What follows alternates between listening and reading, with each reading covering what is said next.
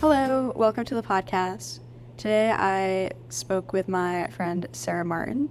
She completed a 500-page writing project during COVID, and we dive into that as well as some other topics around her travels and life experiences and where she's hoping to take her writing next. Hope you enjoy it. Woohoo, we're live. I've never used Riverside before as a host. I've just taken files and produced from it. So this is super exciting for me.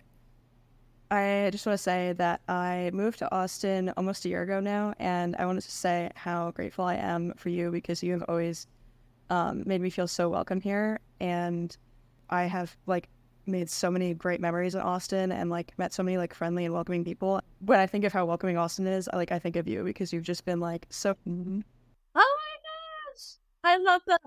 I think that you're so brave for having made that move at only 19 years old. I definitely know, I made a similar jump when I went to New Zealand when I guess I was 21 and I turned 22 in New Zealand. Decided to make more memories together as you're continuing to deepen your roots into the Austin soil. Thank you so much. One way we could start is just, it'd be great to know more about what Austin means to you and kind of what your experiences and community have been here, because I think Austin is just such a cool place, and that's how we know each other.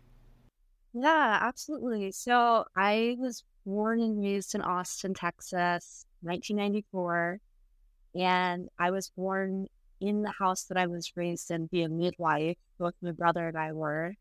So that was a pretty intense experience. I don't know how personal we're getting on this podcast, but I'm diving in. And yeah, and for example, my mom, she helped work as a manufacturing engineer in the 80s during that time, and my dad was working in engineering. They had come over to Texas from UCSD, even though my mom was born in Beeville, Texas in the 60s. So I had some sort of they were returning to their Texas roots, sort of, at least on my mom's side. I went to Hill Elementary, Keeling Middle School, lots of high school. That was fun getting to go to some magnet schools where they're basically schools that I don't know the technical definition, but they're public schools that you apply to, and they might have more specialized programs in the sciences and mathematics. So that was really great. I definitely saw a nerdy side of Austin, and I had a lot of friends from all over Austin because the magnet schools weren't just they weren't normal schools where they pulled only from neighborhoods. They were from all over Austin. I enjoyed different sports growing up, like soccer and volleyball.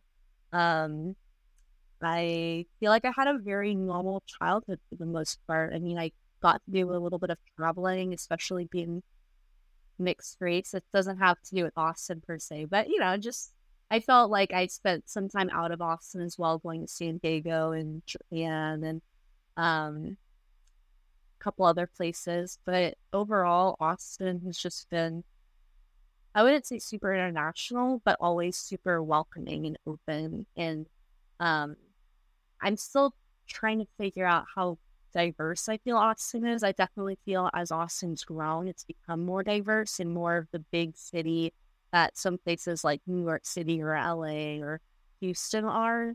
But I'm just grateful. And then to continue the story, I graduated high school 2012, and then I went to Dallas for school, so still kind of in Texas. And then fast forwarding through whatever else I was doing in my life, I moved back to Austin in 2018. And even though it was so different then, the city still had so much growing to do. During COVID, so many people moving from California. There's places that I've never really checked out that are staples in Austin now, like Rainy Street, for example, ever since I moved back in 18. And yeah, I just feel like overall Texans are super welcoming, loving people. Austin's kind of interesting. It's this liberal, some people might say blue oases in a sea of red. Though I think that everyone's kind of doing their best to exemplify Southern hospitality across all sides of the political divide. And, it's an interesting place. I remember you talking about how Texas is like the friendship state. Oh, yeah. I feel like we need to Google that. But I think Tejas means Tejas is the Spanish spelling of a Caddo word, tash, Tasha, which means friend or ally. Nice. So I'd love to know, you mentioned a bit closer to the beginning about how you decided to go to New Zealand. I'd love to know more about that decision. So basically, I had graduated college a semester early in December 2015. And I had spent so much time doing research and kind of dealing with some more serious things in my personal life. And so I just wanted the chance to go and basically play on green pastures. And I was like, oh, I want to travel somewhere. And then a friend mentioned like, oh, well, why don't you go to New Zealand?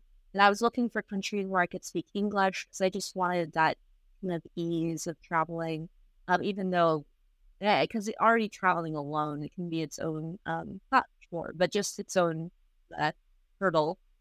And so I ended up picking New Zealand, and I worked on organic farms for half of it through the Wolf project, Worldwide Opportunities on Organic Farms. And then for the other half, and then I did a 10-day silent Vipassana meditation on the northern island of New Zealand. And then the other 6 months I spent nannying and waitressing in Auckland, as well as a very tiny little bit of research with a professor there on grit and hope. I was really interested in positive psychology at the time. And then kind of like we're already talking about friendship and people being so friendly. I feel like the people in New Zealand were just really friendly. It was so wonderful. I mean, I did have a point maybe like, but I don't remember if it was 3 weeks or 3 months in, but I'm like, I don't know if I'll ever do a solo trip like this by myself again for this extended period of time, because it was kind of intense to be traveling by myself for so long. Though I still really appreciated everything that I learned from the experience. And I made so many friends along the way that I definitely spent my time well in socializing still, which is lovely. That's amazing. Yeah, it's super cool to just kind of push past beyond what you know and then just make new memories that you could never have like imagined as who you were before that. Moving to a new country alone, that just sounds super difficult. Yeah, it was really fun. I highly recommend anyone interested in traveling to try wolfing. Even families do it, and they do it. You can do it internationally, like in the United States, even, or like in Italy. Just every country around the world seems to have it. And it's a great way to travel cheaply, which I definitely wanted to do at the time. So, but I was like sheep sitting. And one of the curious things about sheep sitting is you're supposed to walk along the fence every day and make sure none of the sheep got their heads stuck in the fence. Because if they did get their heads stuck in the fence, you're supposed to go around the other side of the fence and scare them. So they pull their head out of the fence. Otherwise, they'll starve to death, Sophie. I'm not even kidding. That's what I was told, at least. So like you have to, I don't know. I just thought it was funny that they could like get out by themselves, but they had to be like scared out. Like, had you ever done anything? Because you said you worked on organic farms. Had you ever done any work with plants or animals before that? I feel like I was always digging in the dirt as a kid. I know that I also really enjoyed being at Pioneer Farms. I would do that for summer vacation for a couple weeks during the summer, probably in middle school or late elementary school. And basically it was in Austin. My friends and I would dress in long cotton dresses, or like, I don't remember how the men or like the boys dress as. But we would have canteens also. And we would just like cut potatoes for stews and like dig them out of the ground first. we'd go fishing, we'd pick fresh grapes, we made candles. I guess I don't really remember much planting. We were just digging out potatoes from the dirt, but that's maybe going back to my Irish roots there. That's awesome. Yeah, I did a similar thing where you'd dress in the old-fashioned clothing and you'd be in the schoolhouse. You'd play with I remember a game where you'd like throw a ball into like where a bunch of other kids were standing and everyone would run and try to catch it. And that's super cool to have that like connection when you're a kid to kind of the reenactment of what it might have been like. So I'd love for you to describe, if you could, just kind of what the landscape was like in New Zealand, and maybe how it was different from what you had seen in other places or anything like that. I wish I could be more of a botanist and tell you like specifically like, oh, deciduous or like the sorts of trees or whatnot. Honestly, what I noticed was it was just a lot of rolling green hills. I mean, there was definitely like mountains in the south of New Zealand. I want to say that they were even called the Alps, based off I almost want to Google that right now. Yeah, they're called the Southern Alps. So glad I remembered that. It was just beautiful. I mean, I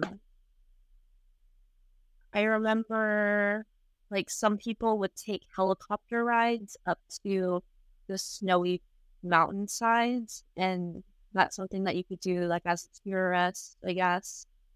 I remember the hikes and encountering the silver fern, which is like the namesake of namesake plant of New Zealand.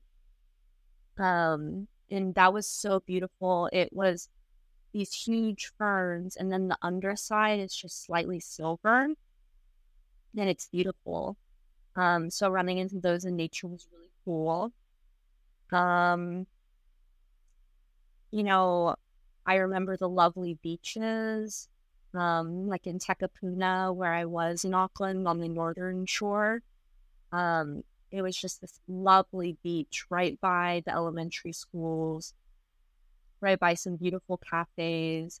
And I just remember it being such a hub for culture and so many, like a meeting place for so many different people, right by the library. It was lovely. I still remember I think it was within a week of me being in New Zealand the first time, I went to a farmer's market in New Zealand, and it was just south of Auckland, and it was just so beautiful. I'm trying to even like describe it. It had like all these wooden stalls, and it was huge. And there were just so many different types of like different fruits and vegetables I wasn't even used to. They're at the same latitude as South America, so they share a lot of fruits and vegetables with them. And that's something that was unexpected. Like I expected to have a different experience, but I didn't expect to be eating different fruits and vegetables. I just didn't really cross my mind about traveling. And I remember one time I was house sitting for like a plant nursery. They had this huge tree. They had like an orange tree, which was delicious, and I would eat that. And then right by it, there was this huge tree with like these pods on it. And these pods, I like Googled it, and I found out that I could eat it. So I was like, okay, I gotta try it. So I open it one day, and it's these things called ice cream pods, where you like pull it out, and it looks like a wet cotton ball. And then you take out this big black seed in the middle, and it tastes sweet like cotton candy, and you can chew it, and it's so yummy. And then also I realized that I like this fruit called the white sapote. They have the joas, which are cool. And I can't name all of the fruits and vegetables that I tried, but they were all really eye-opening, I think. I would love to dive in a little bit, if you're open to it, into what maybe some of the negative emotions or experiences you had in New Zealand.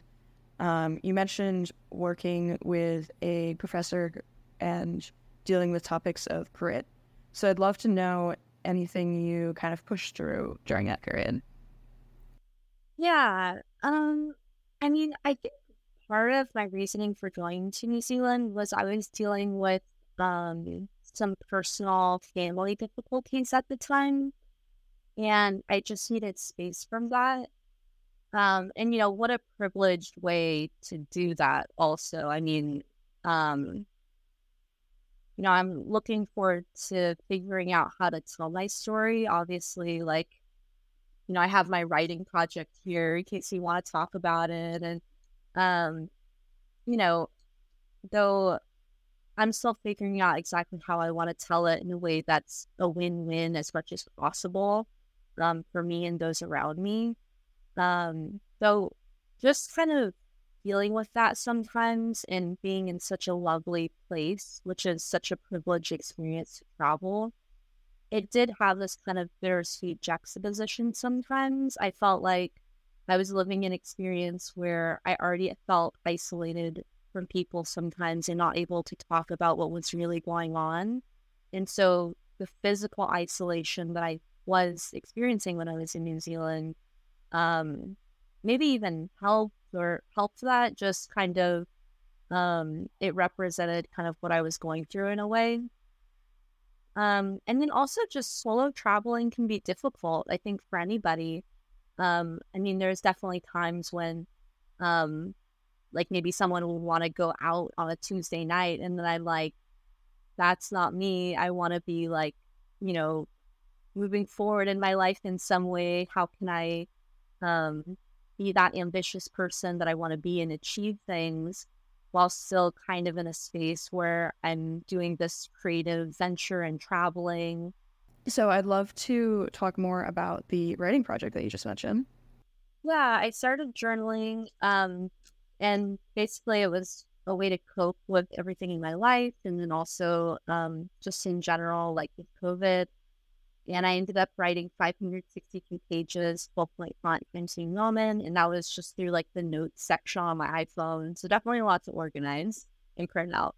But yeah, I really recommend it for anyone looking to dig a little bit deeper in their life. Not even to that extent, but it's such a accessible way to journal. Just opening up the notes section in your phone, putting the date as the title, and then just free streaming. Kind of talking about how you're feeling and whatnot.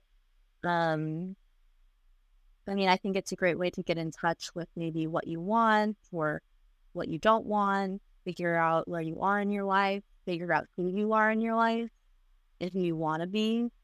I found it really therapeutic to do. And I think by reading it, like writing it was validating, and then also reading it was validating, just like hearing my own voice.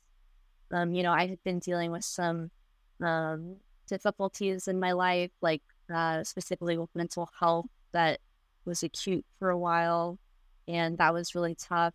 And then just making meaning out of some situations that were a bit more out of my control too, but affected me.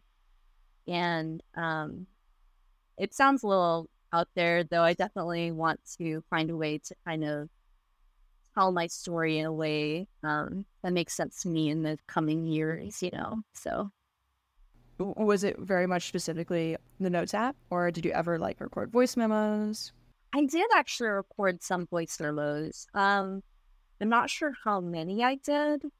I might be able to see on my phone briefly, but I don't think I even used any of the voice memos when putting it in my story. I think it was just way easier to type it out.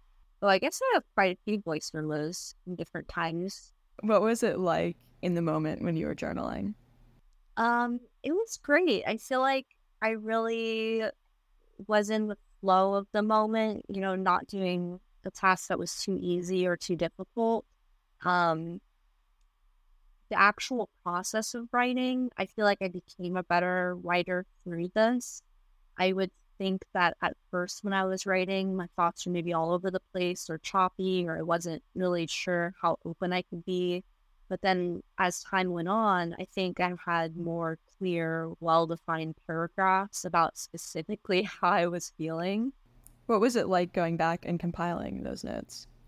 It was definitely a lot of work, though it was also easy. Sometimes things can be very straightforward, though still hard. So, because I had dated everything, all it was a matter of copying and pasting it into Microsoft Word and then printing those out and then putting that in a binder. So even though it took a long time because of the sheer volume, it was quite a straightforward process. After you'd compiled, did you do any editing or kind of reflection based on those notes that you'd already written? Yeah, I did. I annotated the whole thing. It took me a while, but I annotated everything. And I even wrote on the front cover page, I said, the first draft of everything is shit. Ernest Hemingway. And like, there's so many quotes on the internet, so I'm not exactly sure if he said that, but definitely I felt like that was a good quote for me because, it's all about fighting perfectionism too. Like, I believe in being ambitious. I believe in being hardworking. And part of that is believing in just starting where you are towards your goals.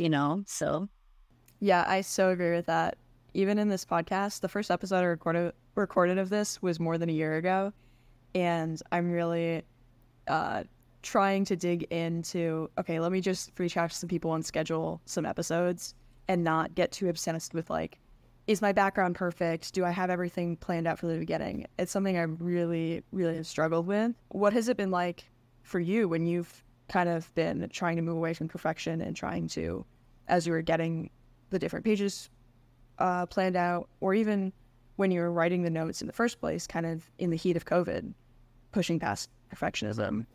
I love living a life where you feel like you can achieve your dreams, and I think not everyone is at that place, but I hope people in their lives can, what I feel like I'm quoting someone, like, believe in the beauty of their dreams.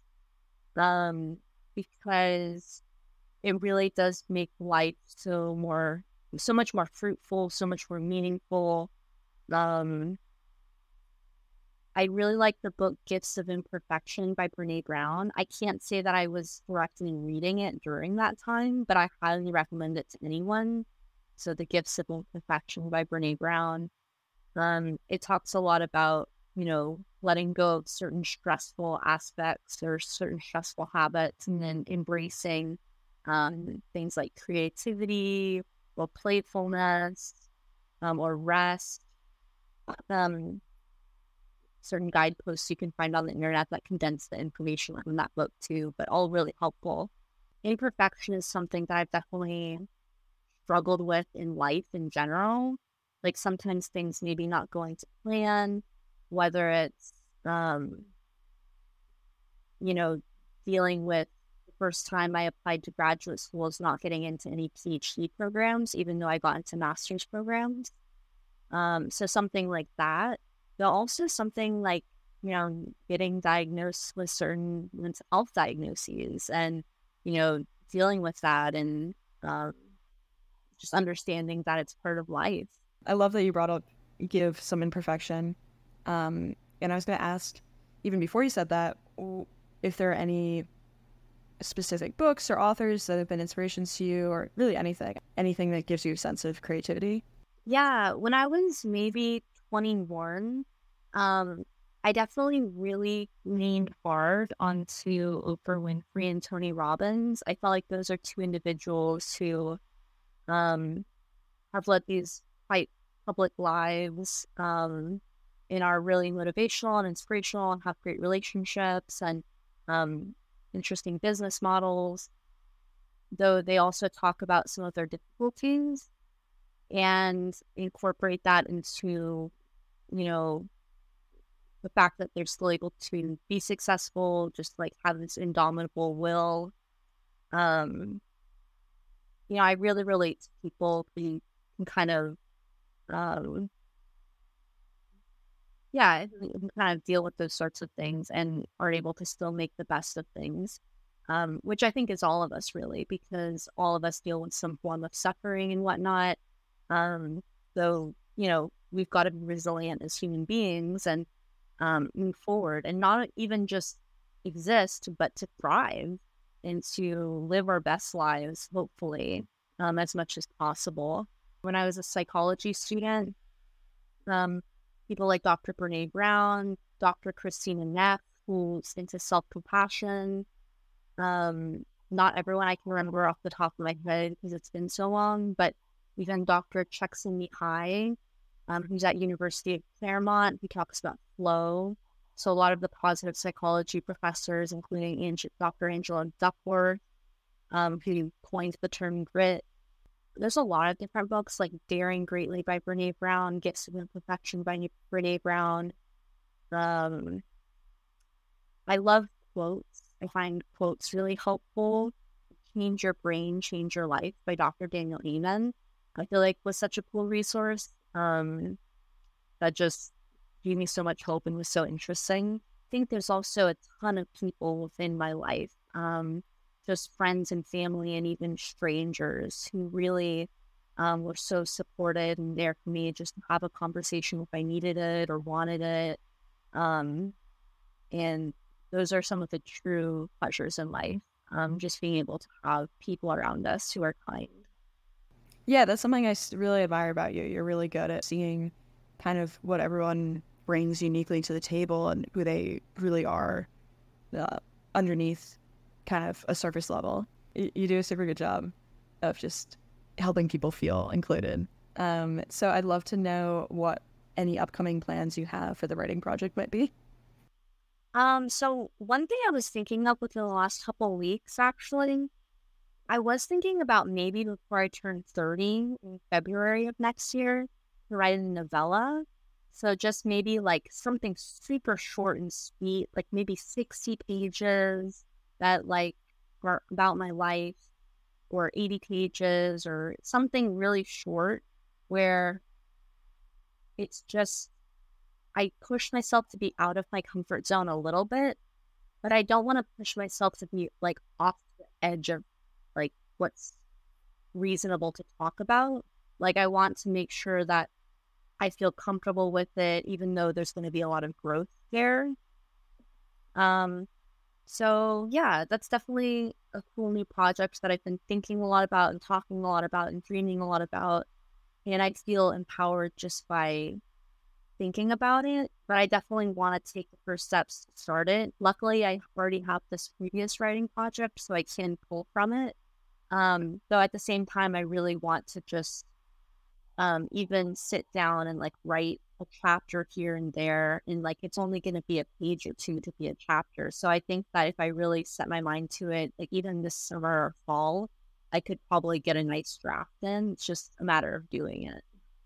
It's thinking about how to push yourself out of your comfort zone without it being too far and just taking those little steps each day to grow. I think that's really, really beautiful, and I'm so excited for you. Yeah, thank you so much. And I think my goal with that is, I mean, like, I've had points, Sophie, when I was 8 years old, I wanted to be president of the United States up until like 7th grade. And then there was a point in my life when I was going to graduate school, when I was thinking again, like, oh, like I took the LSAT, like maybe who knows what's possible. And, I'm not necessarily thinking that's in my path right now. Though what I do think is I love the feeling of kind of being presidential in a way, like how you're saying I'm good at bringing community together.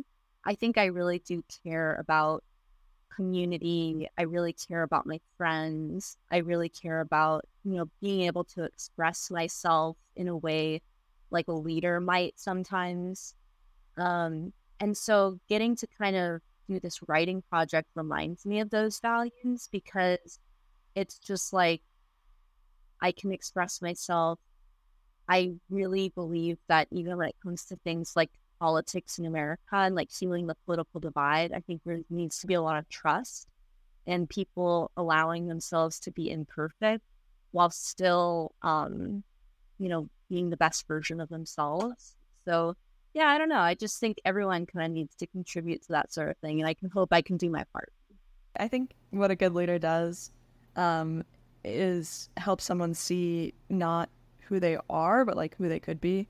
And I feel like I've definitely felt that from you in terms of like just helping me feel at home in Austin, and showing me like beautiful things in Austin, and just kind of helping me feel like what Austin could be for me, and kind of like I love that.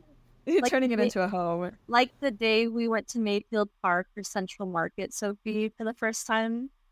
Yeah, that's definitely what I was thinking about. Another book that I'm thinking of that reminds me of this, so Dr. Tara Westover, she had a really good like essay or something about the political divide and how the recession never left rural America.